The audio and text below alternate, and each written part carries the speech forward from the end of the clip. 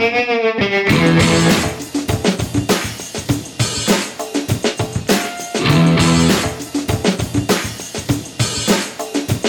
welcome to Black Sparrow Radio, KBSR, transmitting from the lovely little city of Taylor, Texas. You are listening to Plow and Hose, a show dedicated to the joys and challenges of organic backyard gardening in Central Texas. I am your host, Julie Rydell. Welcome to the show. Hello, plant friends. Thank you for joining me today. Here it is, mid-January in Central Texas, and surprise, we have ourselves another weekend of weird winter weather. Today, temperatures were about what we should expect for January, kind of sweater weather, but the wind has been absolutely insane. I think they said on the news that the wind gust would be like 45, 50 miles per hour, which is like nuts to me. And I was looking out the window and saw all kinds of branches out on the ground, but that's just how it goes, right? I always try to look at the positive side of things. So the best I could come up with this time was we might just luck out with all this awful wind, and the wind will pick up and carry all of the cedar pollen right up to the Gulf of Mexico, and we can be done with cedar allergies really early this year. Cedar allergy season in Central Texas starts in December and usually finishes up by the end of January, and sometimes it extends into February. Most trees that we have here in Central Texas, they produce pollen in the springtime, and they depend on insects for pollination. But cedar trees are different. They produce pollen in the winter, and the colder weather actually triggers them to release their pollen. Usually after a cold front rolls through, right after a cold front, the air dries out and the air pressure changes, and that's when the pollen cones on male cedar trees open up. Now, only the male trees produce pollen, and cedar trees are pollinated by the wind. Cedar pollen is very tiny, and it's super lightweight, and it's able to float and drift in the air. Cedar trees produce a ton of pollen because wind pollination is extremely random. Cedar pollen can float in the air and drift for miles and miles. It's really tiny and lightweight. When the conditions are right, those cones on the male trees will all open up and release pollen. And I've seen it happen. I've only witnessed this happening once, but it's really weird. It looks like the tree has like smoke coming from it, like it's smoldering or on fire or something. It's just like a haze of smoke that kind of like is covering the tree. Insects have a much better chance of pollinating flowers than the wind because they go straight to the flowers. Since insect pollination is more precise, insect pollinated plants produce less pollen. So all these wind pollinated plants like cedar trees, they produce a whole lot of pollen. And even if you aren't normally susceptible to allergies, there can be so much cedar pollen in the air that it can bother you and overwhelm your immune system. And that's kind of why, like when people move to this part of Central Texas from somewhere else and they're not used to this much cedar in the air, then it kind of really takes a toll on them. Now, even though it's referred to as cedar fever, cedar pollen rarely causes fevers over 101.5 or so. Wintertime, it can be really confusing in wintertime because winter is, of course, peak cold and flu, and now COVID season. So if you're not feeling well and you feel like you have a cold or something, if your body temperature gets over 101.5, then it's probably not cedar pollen, and you probably have something else going on, and you might want to go check with your doctor. Cedar trees that we have around here actually aren't true cedars, but they are juniper trees. And the most common ones that we have around here are ash juniper and eastern red cedar juniper. These two trees just love our part of Texas, and they just grow all over the place. Like I said before, the male trees have the pollen cones, and the female trees produce berries, which are a really important source of wintertime food for many birds in our area. Birds like the cedar waxwing. These are cute little crested birds that have kind of a look and kind of the size of like one of the cardinal. Cedar waxwings have light brown bodies with blue-gray wings, and they have just a little bit of lemon yellow on their bellies. And they have these small red-tipped wing feathers. And they're very sleek-looking and really, really pretty. And, of course, they absolutely love all of the winter berries, especially the cedar berries. I had ordered some seeds for the new year, and they finally arrived this past week. I gotta say that I'm not really sure what I was thinking when I was ordering these, because even though I had deleted a bunch of seeds from my shopping cart, I still ended up receiving 14 packets of seeds. Now, that's a lot of seeds. I will say that 2 of these packets were freebies that the company sent, and that was really nice of them to send them, but it's a lot of seeds. Some of these seeds, they can wait to get started. I don't have to put them, I'm not in a big hurry to get them out right now. I have some giant white moonflower seeds that I bought, and some really cool Japanese winged beans. And I also got some Okinawa pink okra to try. Those 3 types of seeds, they prefer to be direct sowed outside in the garden soil, and they prefer warm temperatures. So I will save those for the springtime. If you're like me and you want to get ahead of the game and be able to put out the great warm season veggies as early as possible, those warm season vegetables like tomatoes and peppers and herbs like basil that have a long growing season, you'll need to start seeds 6 weeks before the last average frost, which is, for us here in Central Texas, it's early March. So that's right around March 5th. Now, if we count back 6 weeks from March 5th, we're looking at needing to start our new baby seedlings indoors sometimes around January 18th, which is this coming week. But if your seeds haven't come in or you aren't quite ready this week, you still have a little time.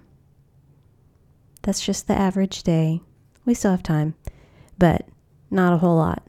Not if you want to get them out really early. Even though it's chilly right now, that long, hot summer is not far away.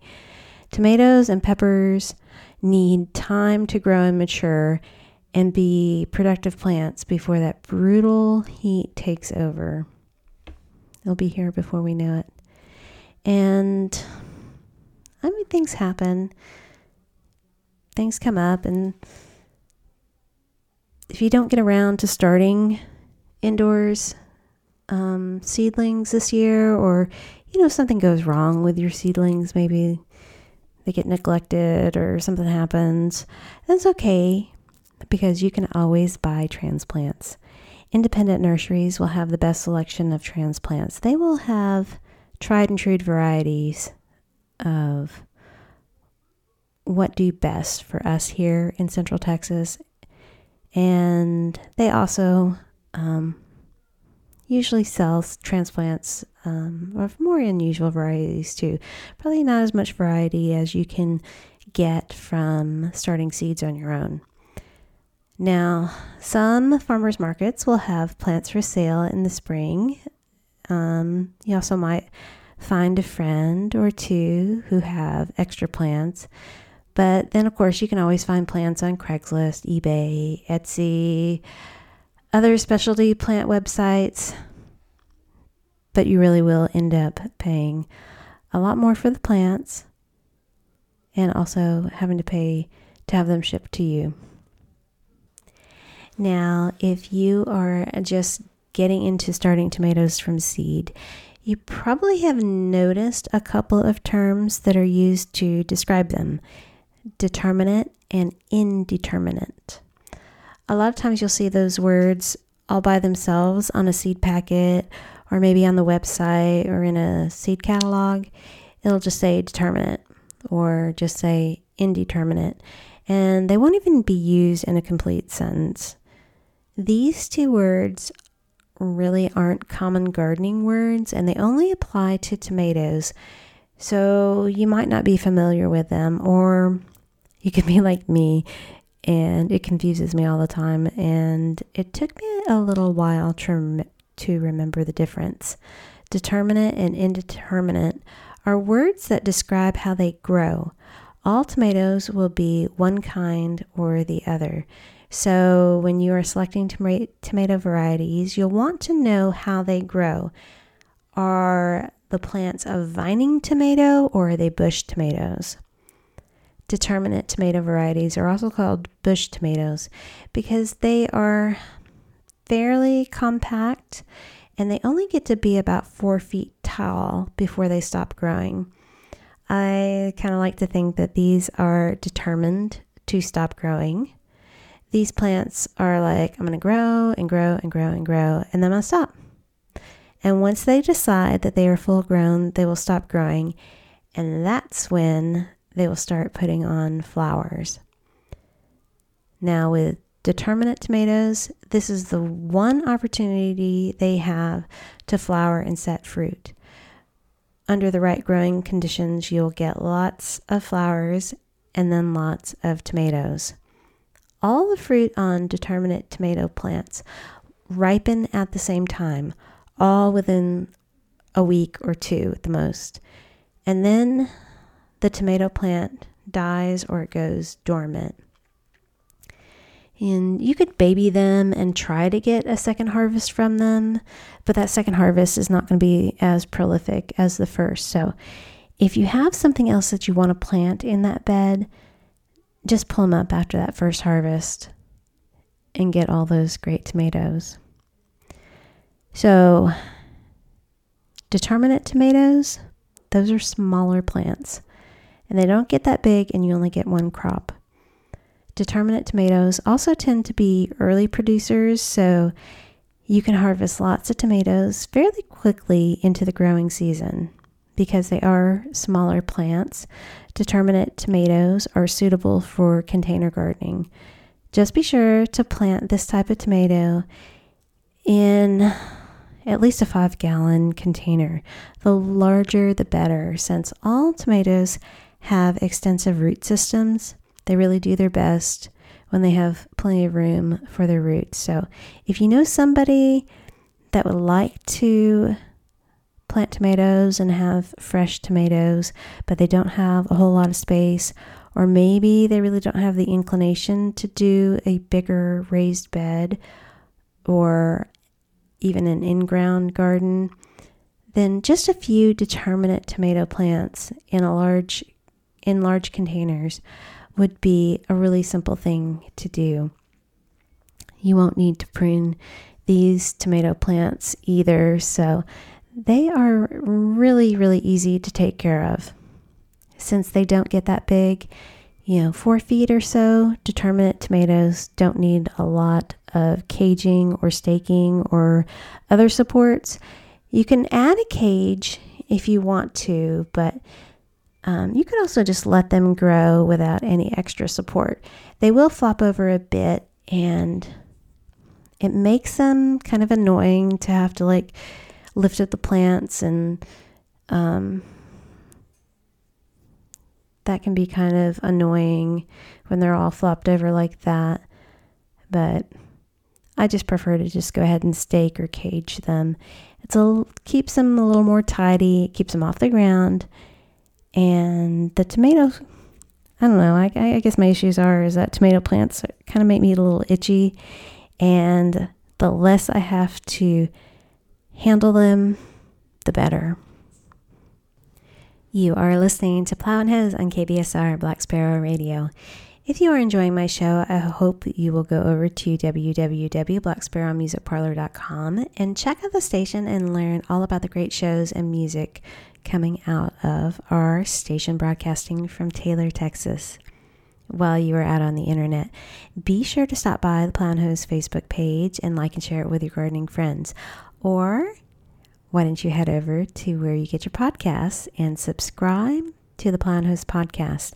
If you like the flexibility of being able to play, pause, and rewind my show whenever you want, download some episodes and please leave a review. It's just super quick to do. It's going to help others find the show. Plus, it lets folks know the Plow and Hose is a pretty good show. If you've already left a review, thank you very, very much. I really do appreciate that. All right, let's get back to tomatoes. So those determinate tomatoes are the types of tomatoes that grow more like a bush, and they don't get all that tall because they stop when they get to be about 4 feet tall. They put all their energy into making flowers and fruit, and then you get one really good crop all at once. But some tomatoes don't grow like that. They grow more like vines. Their stems continue to grow and grow until it gets too cold and the frost kills them. These vining types of tomatoes are called indeterminate. Indeterminate tomatoes grow and produce flowers and fruits all through the growing season from one main stem. These guys will grow, set flowers, produce fruit, then grow some more, then set new flowers and fruit. And here in Central Texas, they can continue this cycle of grow, flower, fruit all through the late fall. Since they just keep growing, they can get 15 feet tall if you let them. Of course, they've got to survive a really long, hot Texas summer, but it really is possible to maintain that type of tomato way into late fall. Determinate tomatoes have a main stem and branches that put out lots of side shoots called suckers. Suckers are just new sprouts. They form in the V-shape part where the branch meets the main stem. A lot of people will remove the suckers so their plants can put their energy into fruit production instead of new growth.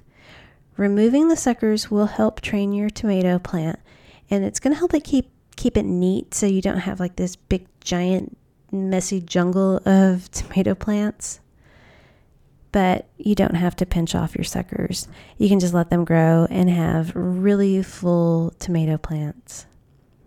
Since indeterminate tomatoes get so long and lanky, you definitely will need large cages or stakes to keep them upright.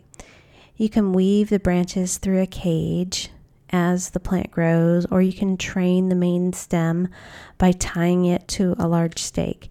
Some folks will even build towers using 3 or 4 stakes and train their tomato plants that way. Indeterminate tomatoes are going to need support because they get so big and their branches can break or get damaged by just their own weight. They'll topple over. So no matter what you decide to do, You'll definitely want to place a stake or a cage around your tomato plants before they get very big. Tomatoes have extensive root systems, and when you transplant your tomato seedling, it's going to focus its energy on getting those roots established before they focus on growing above ground. So don't wait until the top part of your tomato grows to put in your cage or stakes. You don't want to damage the root system by jamming a stake or a cage into the soil.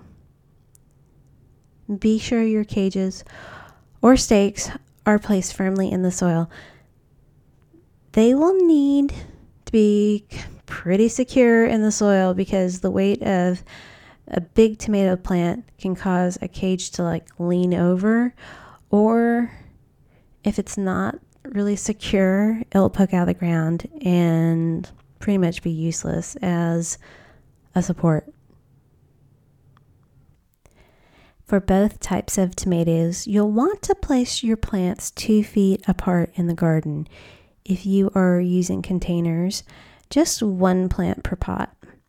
Tomatoes are big plants and they want lots of space. Like I said early in the show, the 2 terms aren't commonly used since they only describe tomato growing habits. And just to recap, determinate tomatoes grow more like a bush. They stop growing, then they will flower and fruit pretty much only once. Indeterminate tomatoes, on the other hand, are vining tomatoes, and they grow continuously. They flower and fruit throughout the growing season. Both types can be prolific, but determinate tomatoes you get all at once, and indeterminate types you get over the course of the growing season. Most gardeners grow both types because determinate tomatoes have larger harvests, so you can or freeze those tomatoes and then also make salsas and sauces. But they'll also grow an indeterminate type so they can have tomatoes for salads and sandwiches throughout the growing season. A lot of the older heirloom varieties are indeterminate. These tend to be the ones that are eaten fresh or sliced and used in salads. The hybrid and the more modern varieties of tomatoes tend to be determinate. I don't know how it worked out that way. I just thought it was kind of interesting. Anyway, most of the time it doesn't matter if tomatoes are determinate or indeterminate. It's good to know so you know what to expect. But when shopping for tomato plants and seeds, pick varieties that sound best to you. Some tomatoes taste best when they are fresh and juicy right off the vine. So if you're wanting tomatoes to make sauces and salsas, you probably want tomatoes that hold up better to cooking, like the paste type of tomatoes. These are the ones that are less juicy and they have thicker walls. The only time that it really would matter if your tomato is determinate or indeterminate is if you wanted a whole bunch of tomatoes all at once so that you could freeze and can them. Or if you had concerns about space and wanted a smaller plant for container gardening. Really, sometimes it just doesn't matter if they grow like a bush or a vine, because you're going to get them because that's just what you want. That's how I am. I like weird and different plants, so I'm really partial to heirloom tomatoes, mainly because they come in so many different colors and weird shapes. The first 2 shows of 2022, I spent a little time talking about starting seeds. So if you missed either of them and you want to go back and listen to them again, go over to your favorite podcast platform and download episodes number 47 and 48. I have a lot more tips on starting seeds indoors, talking about seed starting mix for one thing. But Anyway, when you are ready to start your seeds inside, the first thing you need to do is get your planting mix wet.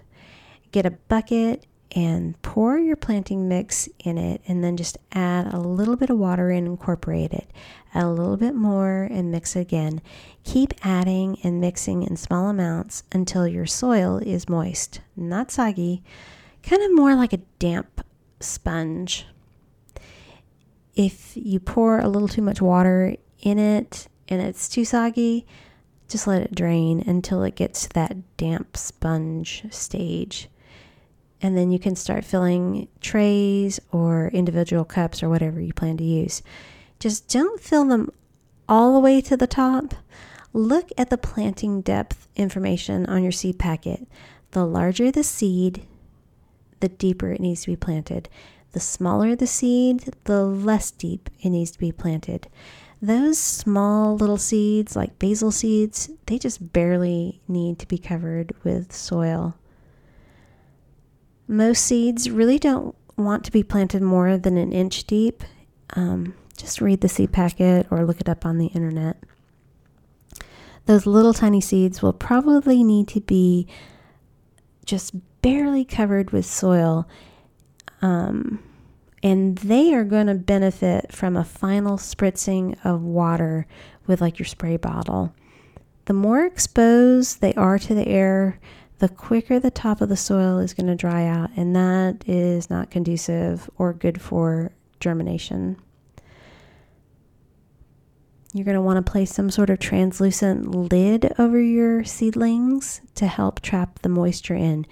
You can use a large plastic tote, clear tote. You could use plastic wrap from your kitchen if you can't find anything else. Place your seed trays in a sunny, warm location. Remember, those seeds are really happiest when the temperatures are 70 to 75 degrees. So warm conditions will make them want to germinate. So give them what they want. Make sure that your spot has at least 8 hours of direct daylight. If they don't get enough sun or they're too cold, they're not going to germinate. So give them what they want. So once you have your containers filled with your choice of seed starting mix, and you've got them all planted at the proper depth, and you've made a little mini greenhouse somehow with a transparent lid or some plastic wrap, it's just a matter of time. Depending on what you planted, you should start seeing little sprouts pop up in a week or so. Once they pop up, you can remove that plastic lid or your plastic wrap. It really is like 7 to 10 days. So they're right about a week, a little bit longer. You'll start seeing some little plants. Some seeds do take longer, like 2 to 3 weeks to germinate and get going. Just do a little research on the seeds that you planted. More often than not, all the info is on the back of the seed packet. If you planted more than one seed and you have multiple seedlings that sprouted up, you're going to want to decide which seedling looks the best and then get rid of the weaker seedlings. You want to pick the healthiest one because when it comes to selecting seedlings, you want the one that looks the best because that's going to be the one that has the best chance of surviving.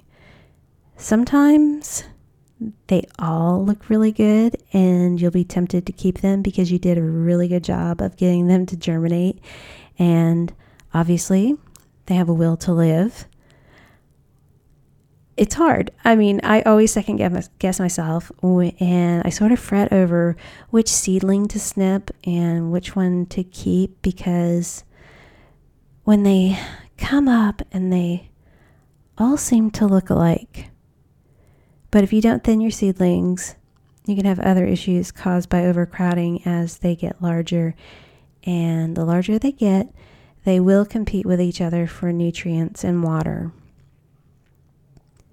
As your seedlings grow, you should try to water from the bottom if you can, just until they get to be 3 or 4 inches tall. Watering from the bottom encourages the roots to grow towards the water, and you'll end up with stronger roots. Watering from the bottom also keeps you from disturbing the top parts of the little seedlings by unintentionally washing soil away. When they're little, they are fragile, and if it's not going to be possible to water from the bottom, just water gently from the top, even just soaking them with your spray bottle. Your little seedlings will start off with just a couple of leaves when they sprout up.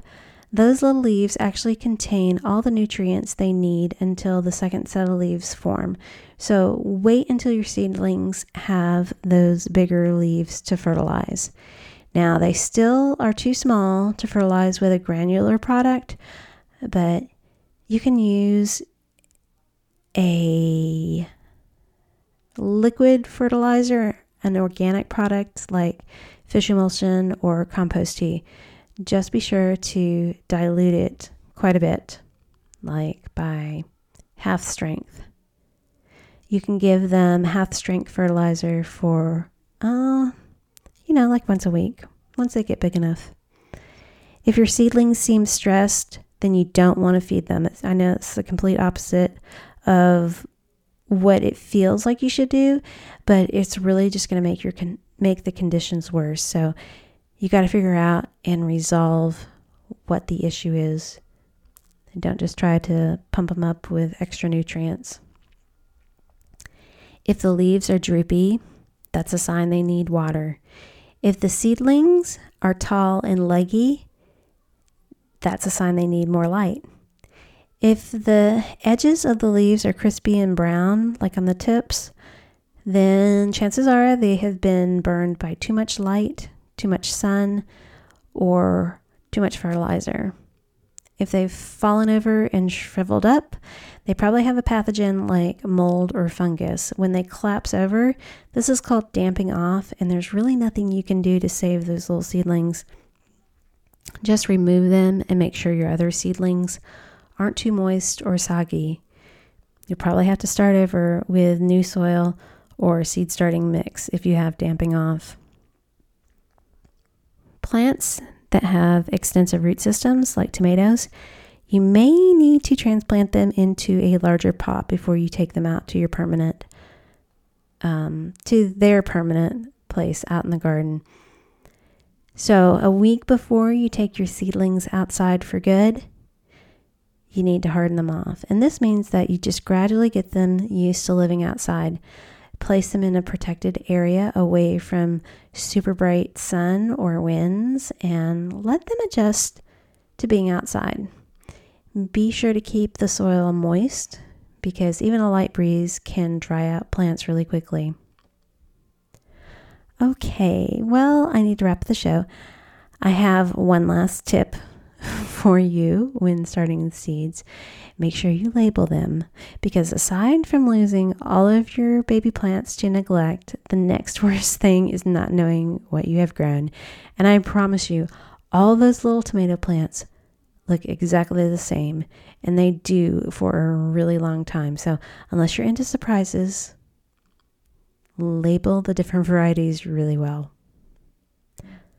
All right. Well, thank you again for joining me. I hope you're inspired to try planting something new and maybe something interesting that you've never grown before.